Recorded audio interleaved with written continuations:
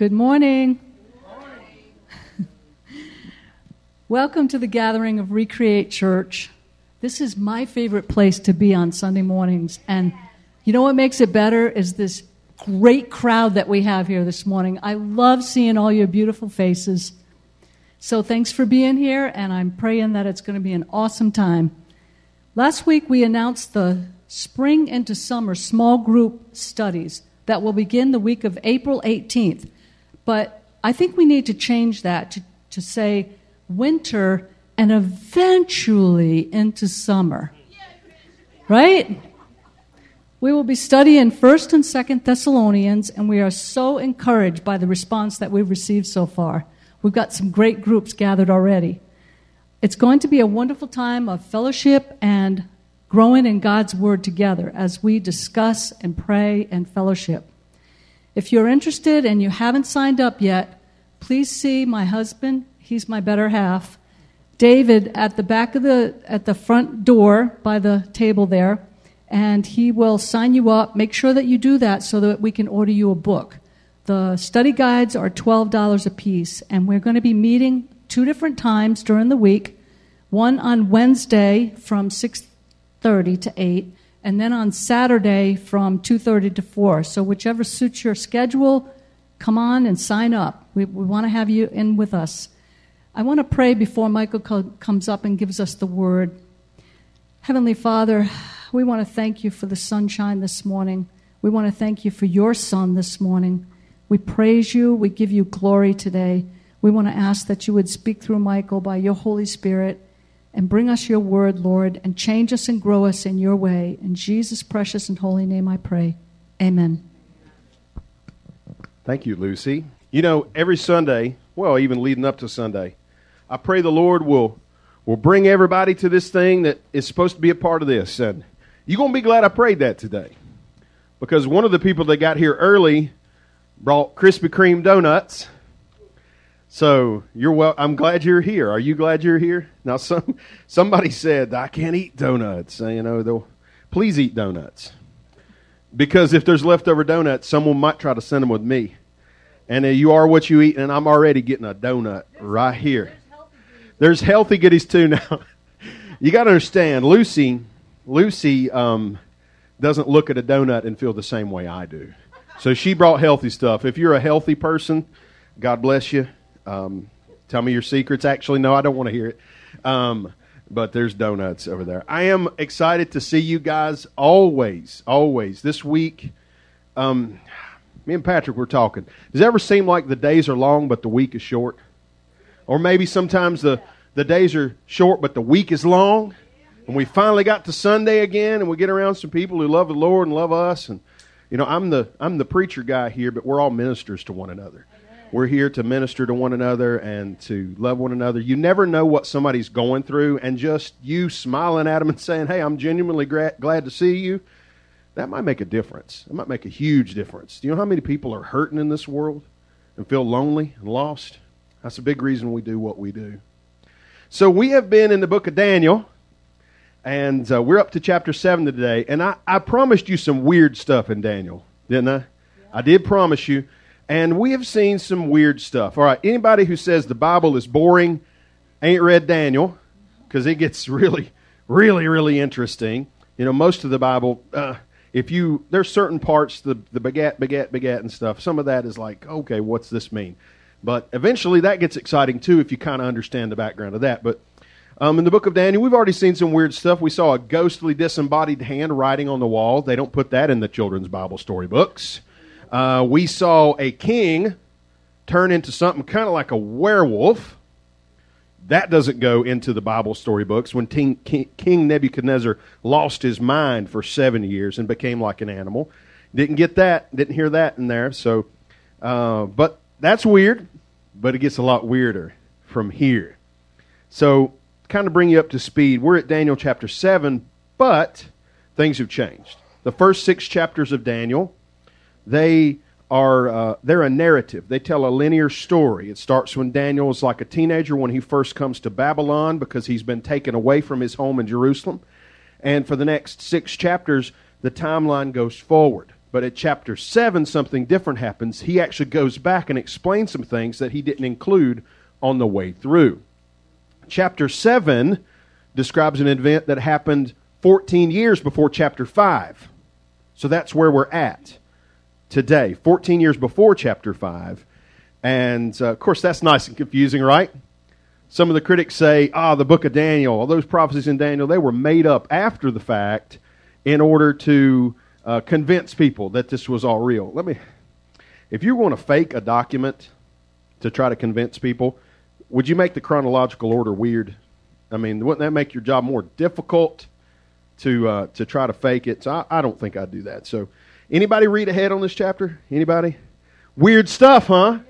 Yeah. It's good old weird stuff. So that's nice. Why did you come to church today? To hear weird stuff and hear a weird guy tell you weird stuff. So we're going to get started here in Daniel chapter 7. It'll be up on the screen, and first few verses, and then I'll say a quick prayer for us. It goes like this. In the first year of Belshazzar, king of Babylon, Daniel had a dream and visions of his head while on his bed. Then he wrote down the dream, telling the main facts. Daniel spoke, saying, I saw in my vision by night, and behold, the four winds of heaven were stirring up the great sea, and the four great beasts came up out of the sea, each different from the other. I'm going to stop there and pray. Heavenly Father, I pray you'll open up your word to us and help us see this great truth, that you raise up kings and kingdoms for your purpose, and you bring them down for your purpose. And a whole lot of that purpose was so the good news of Jesus could come to us. And it's in his name we pray. Amen. So Daniel is famous for interpreting dreams. That's what his big deal. Well, he's more famous for not getting eaten by the lions. Everybody knows. Did Daniel get eaten by the lions? No, he did not get eaten. That's great. Fantastic. But he did more interesting things than not getting eaten by lions. He also interpreted dreams. For years he interpreted dreams and visions, and finally the Lord has given him a dream. And it's very similar to the dream and to the message of the dream from Daniel chapter 2, where King Nebuchadnezzar had that dream of a giant statue.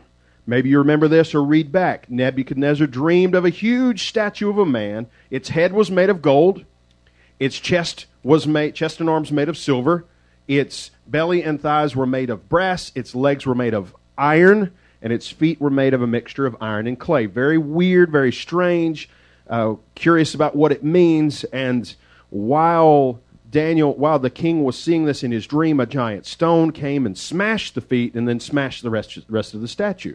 What does that mean? I told you at the time, those four parts of the statue represented four different empires that would come, and then that stone at the end was the kingdom of God, which would come and wipe away all human power. So it was kind of a summary of human history from the days of Daniel to the days when the Lord comes back and sets all things right. And I'm like, okay, Lord, come on, we're ready. We're ready for you to come straighten out this mess.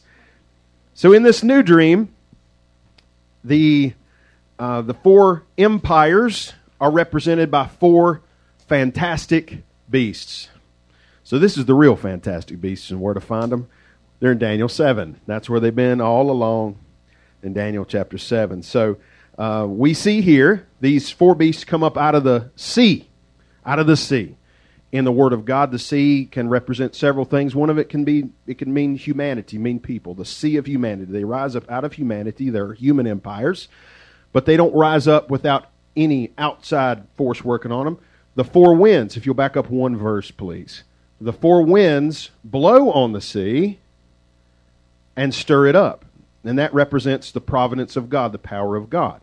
So these are empires that did not rise simply because of human strength or human intelligence.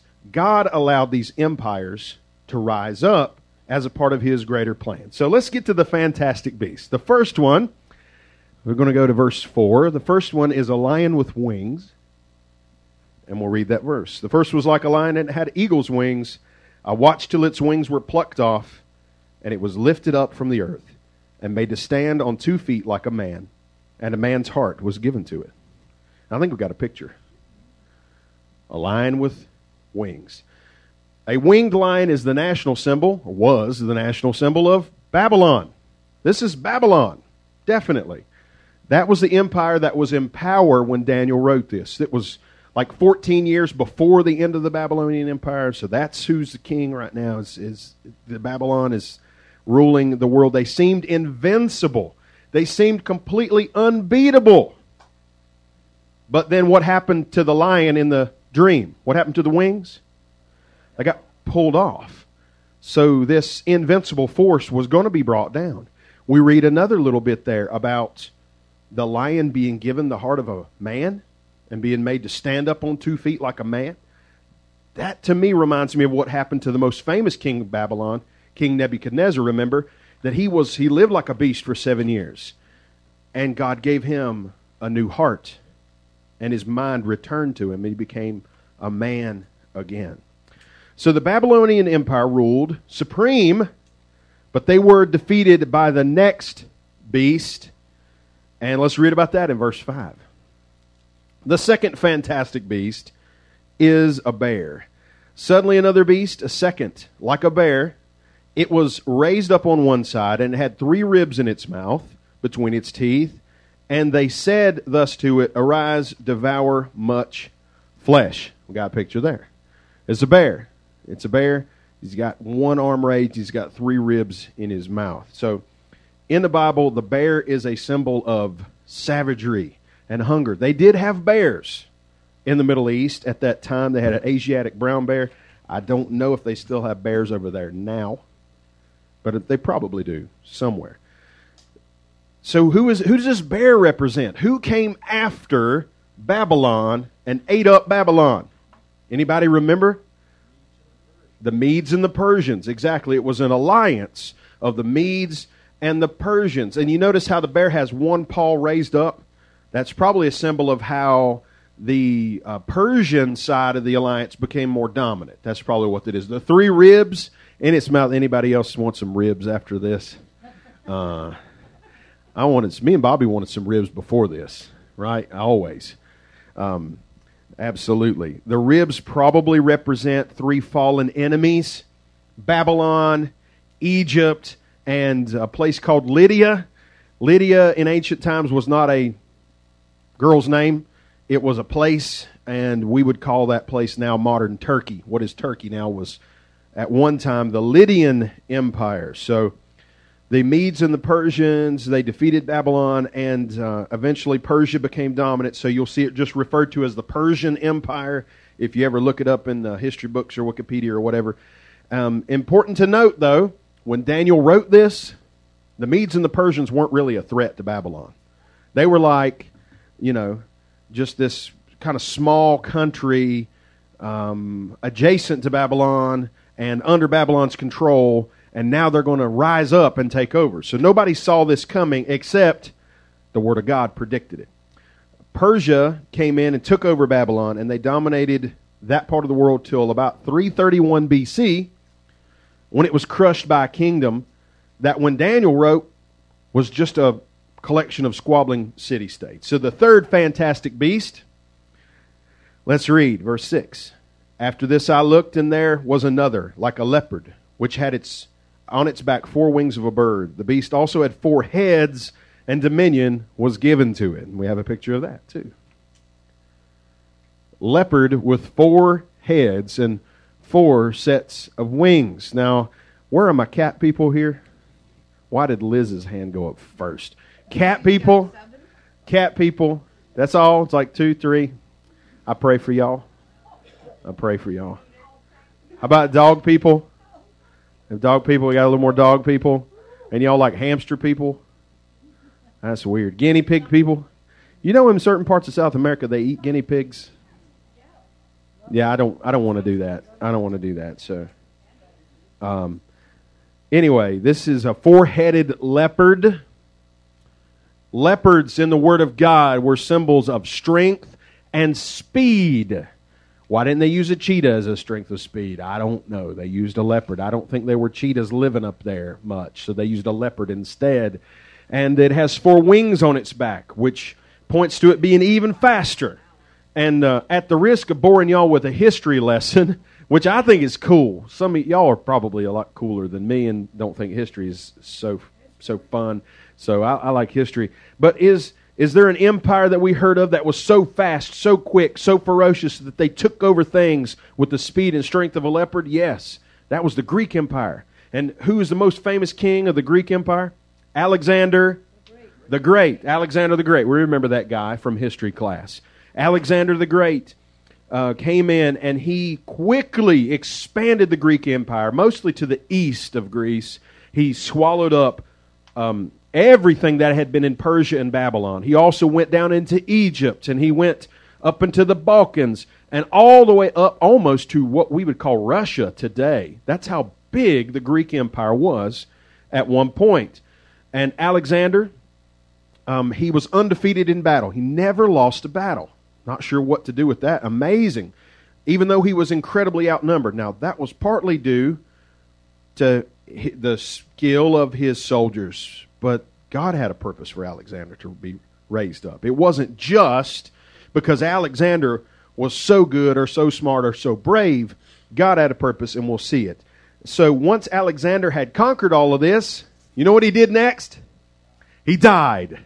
He died at age 32, which sounds really, really young to me. 32 sounds super young. If you're 32 or under, you are so young. He died in Babylon, of all places. After his death, the Greek Empire continued on, but it was divided up into, let's guess how many parts. I'm going to give you a guess. How many parts? Looking at this picture, how many parts do you think the Greek Empire was? 4 parts? What makes you think 4 parts? 4 heads. Yes. See, look at y'all. Biblical interpreters. Y'all are doing good. So 4 heads. And the 4 divisions are more or less from 4 of his most powerful subordinates.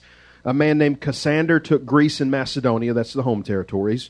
Lysimachus took Thrace and Asia Minor. That's Turkey. Ptolemy took Egypt and North Africa. And Seleucus took Babylon and Persia. What does that mean to us? Not too much, except that those last 2, okay, just imagine on a map, picture a map of the Middle East. I did not put it in the slide, so my bad there. Imagine a map of the Middle East, and you got like Egypt down here, right? And you got Babylon and Persia up here. Actually, I got to do it the other way because y'all are looking the other way. Over here. What is smashed in the middle between the old Babylonian Empire and the old Egyptian Empire? What's trapped right in the middle? The Promised Land is trapped right in the middle of those 2 divisions of the Greek Empire. So you know what's going to happen when those 2 divisions of the Greek Empire start fighting each other? They're going to clash right there at Jerusalem. And it's going to be a bad time to live in the Promised Land because of those 2 parts of the Greek Empire. We're going to see that a little bit later on. So the Greek Empire lasted a long time. It lasted until about 30 years before Jesus was born.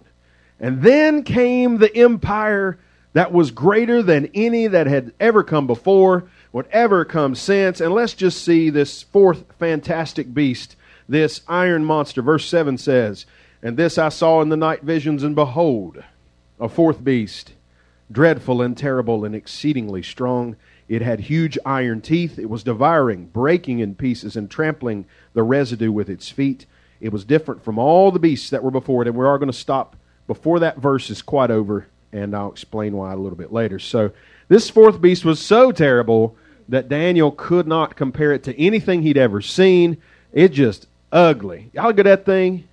It gives me what my mom always called growing up the heebie-jeebies. Anybody else's mama say heebie-jeebies?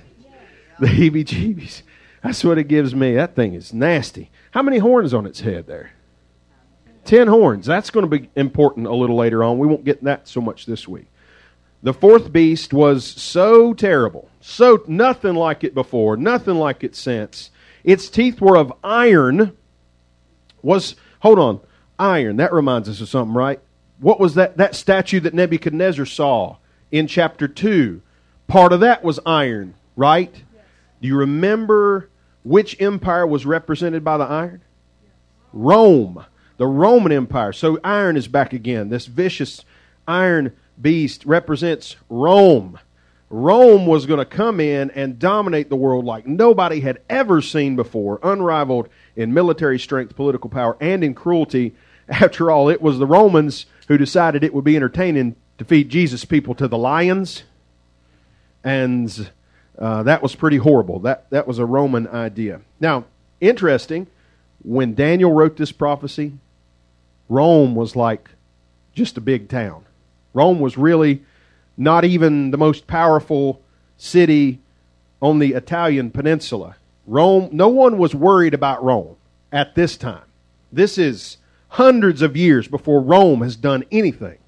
And yet the Word of God predicted this iron monster was going to rise up in the form of Rome. So Rome conquered, well, everything.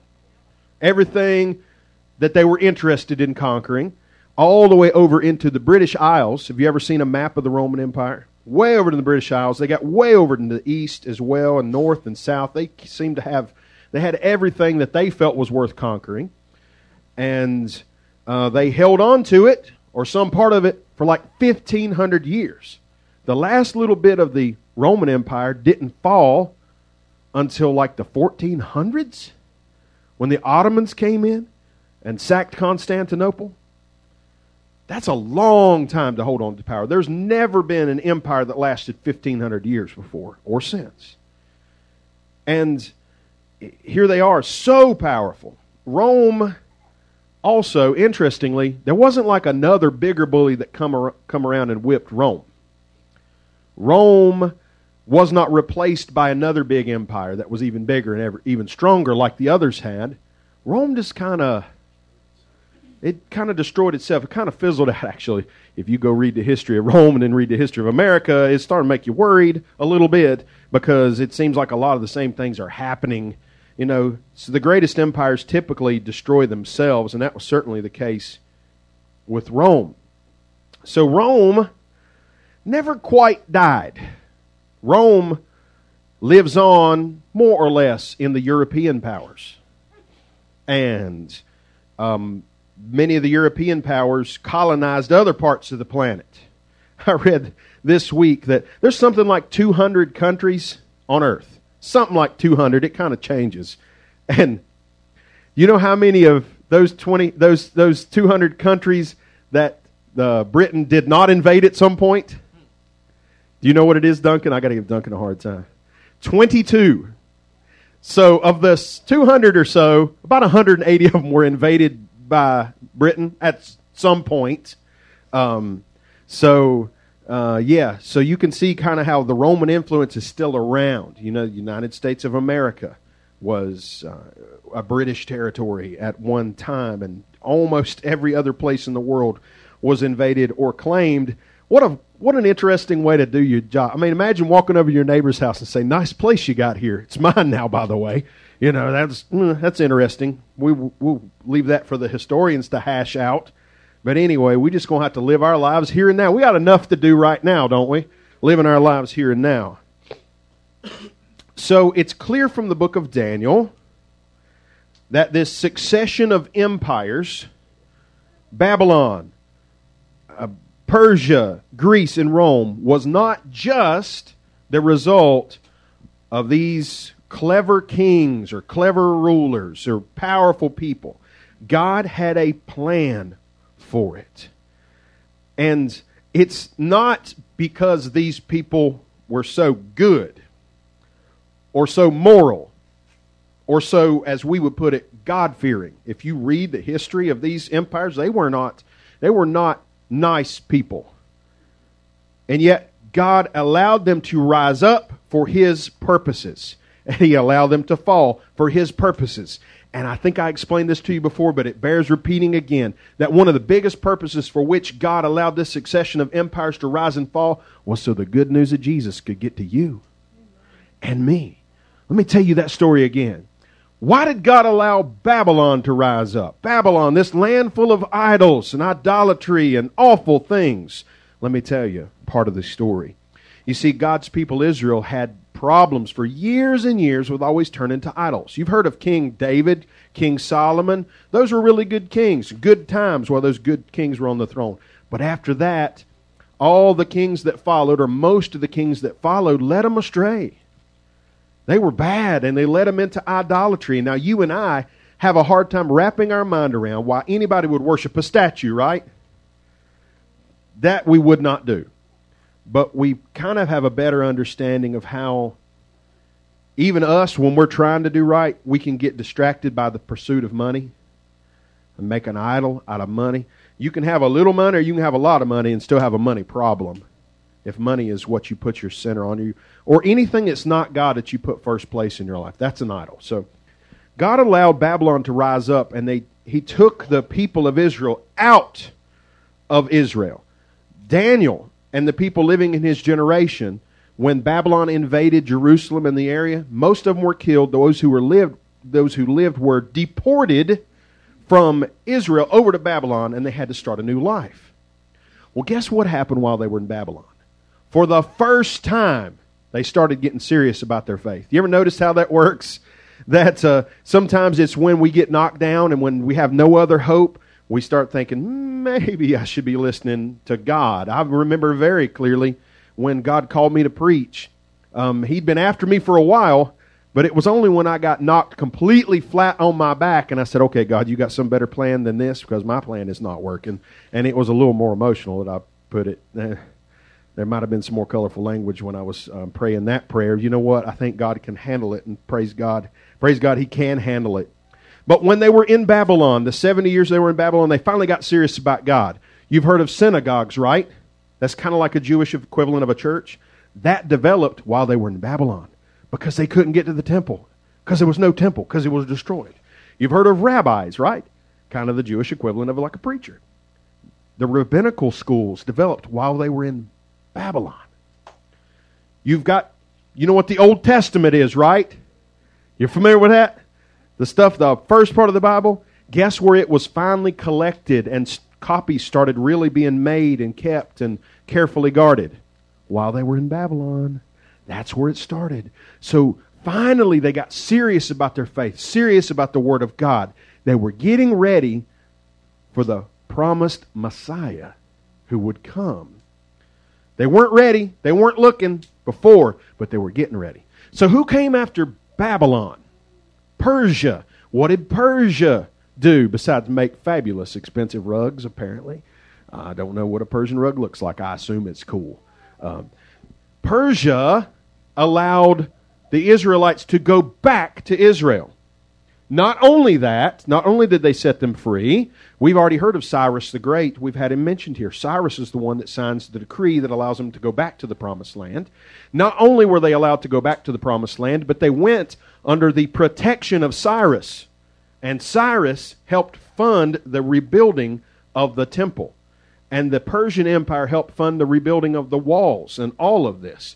So Babylon took them out, and they got right with God. Persia brings them back. So now they're back in the Promised Land. And for the first time in the Promised Land, they're serious about the Lord. The temple is rebuilt. Jerusalem is rebuilt. This is a people that's getting ready for the Messiah. They start actually looking for the Messiah. They start studying these prophecies leading up to this point. Okay, so Persia is going to rise and Persia is going to fall. Who comes next? Greek. The Greek Empire. Okay, if you've ever read about Alexander the Great, you'll understand that to call him great was not a commentary on the way he behaved. He was not a nice guy. He was not a nice man. He was not great because of his compassion. He was great because he kicked everybody's butt without mercy. But I think God had a reason for allowing Alexander to rise up. See, Alexander conquered a huge amount of territory very quickly, and then what did he do? What did he do? He died. He's done. But Greece still controls everything. And what language do people from Greece speak? Greek. Makes a lot of sense. It's all Greek to Billy. It's what he says. It's all Greek to Billy. I took some Greek in Bible college, and it's still a lot of Greek to me. But look, that language, the Greek language, became the language of business.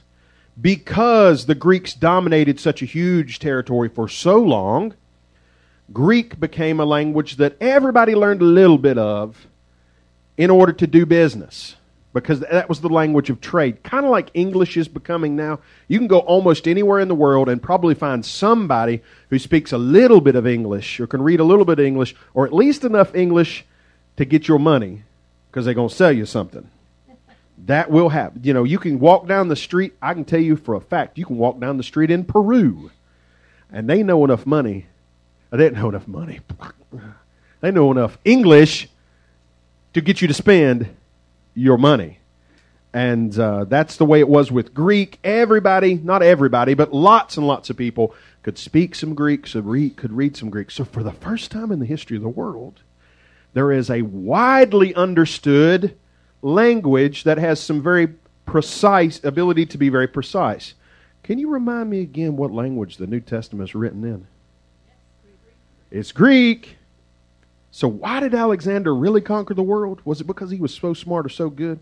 Or was God leveraging the greed of Alexander for the good of his kingdom to give a language that the New Testament could be written in and distributed all over the world and be understood all over the world? Now, we still got a problem. You've got a language that can be understood all over the world, but it's not really that safe to travel in these days. Not safe for normal people to travel. So there is another kingdom that's going to rise up. What is that fourth empire? Rome. Rome was the biggest bully on the whole playground.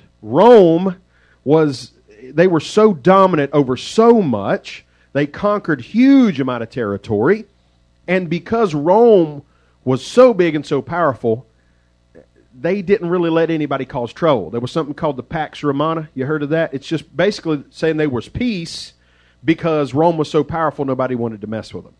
So now you can travel, you can move around because it's peaceful. But in order to travel, what do you need? You need roads. You know what the Romans did? They built roads. So now it's safe to travel and you can travel. You know what else they did? They invented the postal service. Yes, they did. The Romans invented the postal service. Yeah. I wouldn't tell you wrong. They invented the postal service, so now you can send letters. And all of this just in time for Jesus to be born and people to write books about him and about his teaching. And now finally there's a language that can be understood all over the world.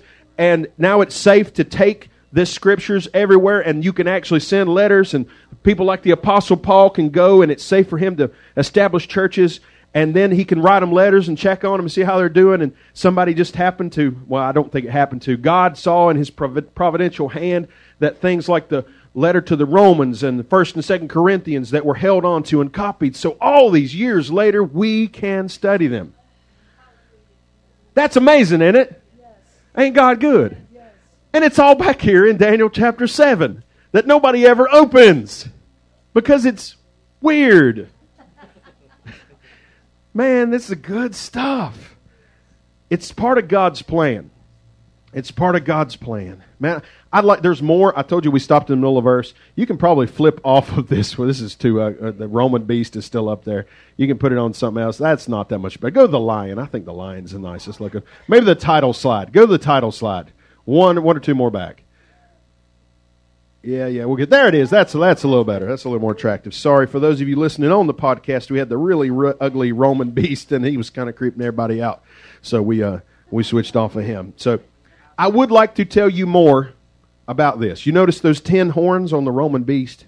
I'm going to have to save that for next week because I don't think I could do it justice in time to get done here before y'all start to get antsy on me. I understand that one old preacher man said, the mind can only absorb what the backside can withstand. You follow me? It's hard to sit still that long. I get it.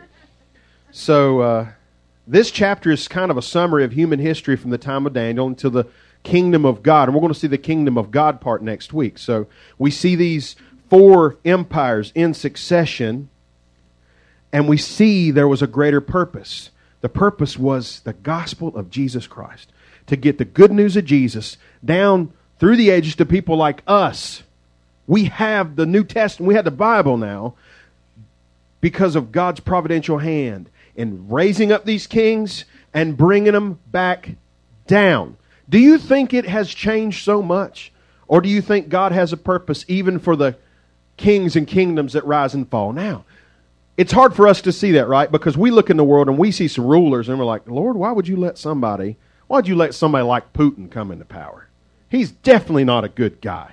I don't care who you are and what what stripe you are and what party you vote for in the United States, pretty much everybody can agree Vladimir Putin, not a good guy. Lord, what you thinking? Why would you allow a man like Putin to rise to power? And you know what? I don't expect God to call me up and explain it to me and say, well, here's the reason, Michael. Here's the reason why I allow this. But you know what I can trust? He has a reason. Even if he's under no obligation to tell it to me. So we can remember that if when we see somebody in power that we don't like, and we think, Lord, why would you let somebody like that in power? And every election we have in this country, there's going to be some significant part of the population who says, oh no, this is a terrible disaster. Well, we say that every time. And, but we got to remember, God has His plans and His purposes that He is not required to explain to us. Do you think Daniel understood what any of this meant back then? He only had the vaguest notion.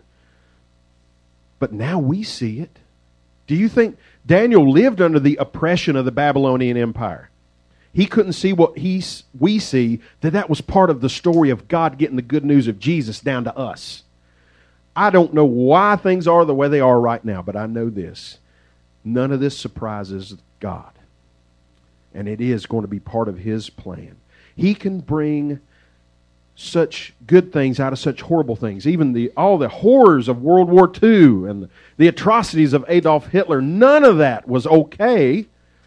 And yet, by the time it was all said and done, for the first time since Daniel's childhood, there was an independent nation called Israel that ruled itself. The last time that had happened was when Daniel was a kid. In about 600 BC. So from about 600 BC to the 1940s, there was no independent, self-governing nation called Israel. God brought that out of the horrors of World War II. That's amazing to me. So what does that mean for us right now here in America? You know, that's where we live. This podcast goes out all over the world, but we live here. And you know, you'll have to put it in the context in which they live. But it seems like God has blessed America. Has America done everything right? No. Definitely not. But He's allowed us to rise up. And it's probably not because we are so good or so great. I mean, I love America. I love America. And, and we might say, well, America is or was faithful to God. Maybe that's true. I don't know. Seemed to be a nation founded by people who believed in God.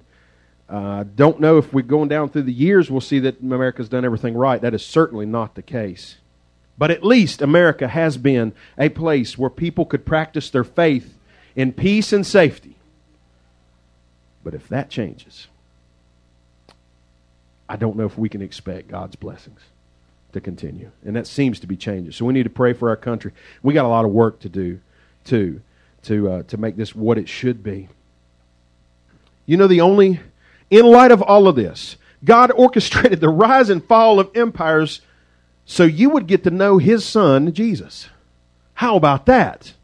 You think you're a small person that God does not pay attention to what's going on in your life? He doesn't care about what's going on with you? You think He's too busy doing something else to notice you?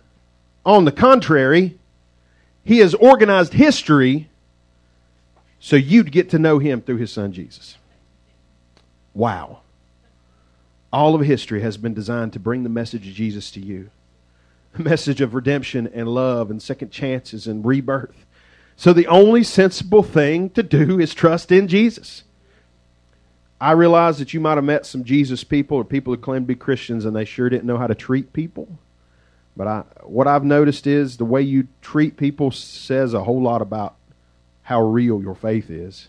You know, if you want to love people and be kind to people, that really will say a lot about where your faith really is. So I want us to stop right now. We need to do some praying. If you've never trusted in Jesus, you need to do that. And if you need to recommit yourself to Jesus, Heavenly Father, we see this incredible truth that history has been leading up even to this moment for us to trust in Jesus, your Son. Lord, we believe that He is your Son, that He lived a perfect sinless life, that He died on the cross in our place, and He rose again on the third day, never to die again. We know that message in part because you organized history to bring us to that.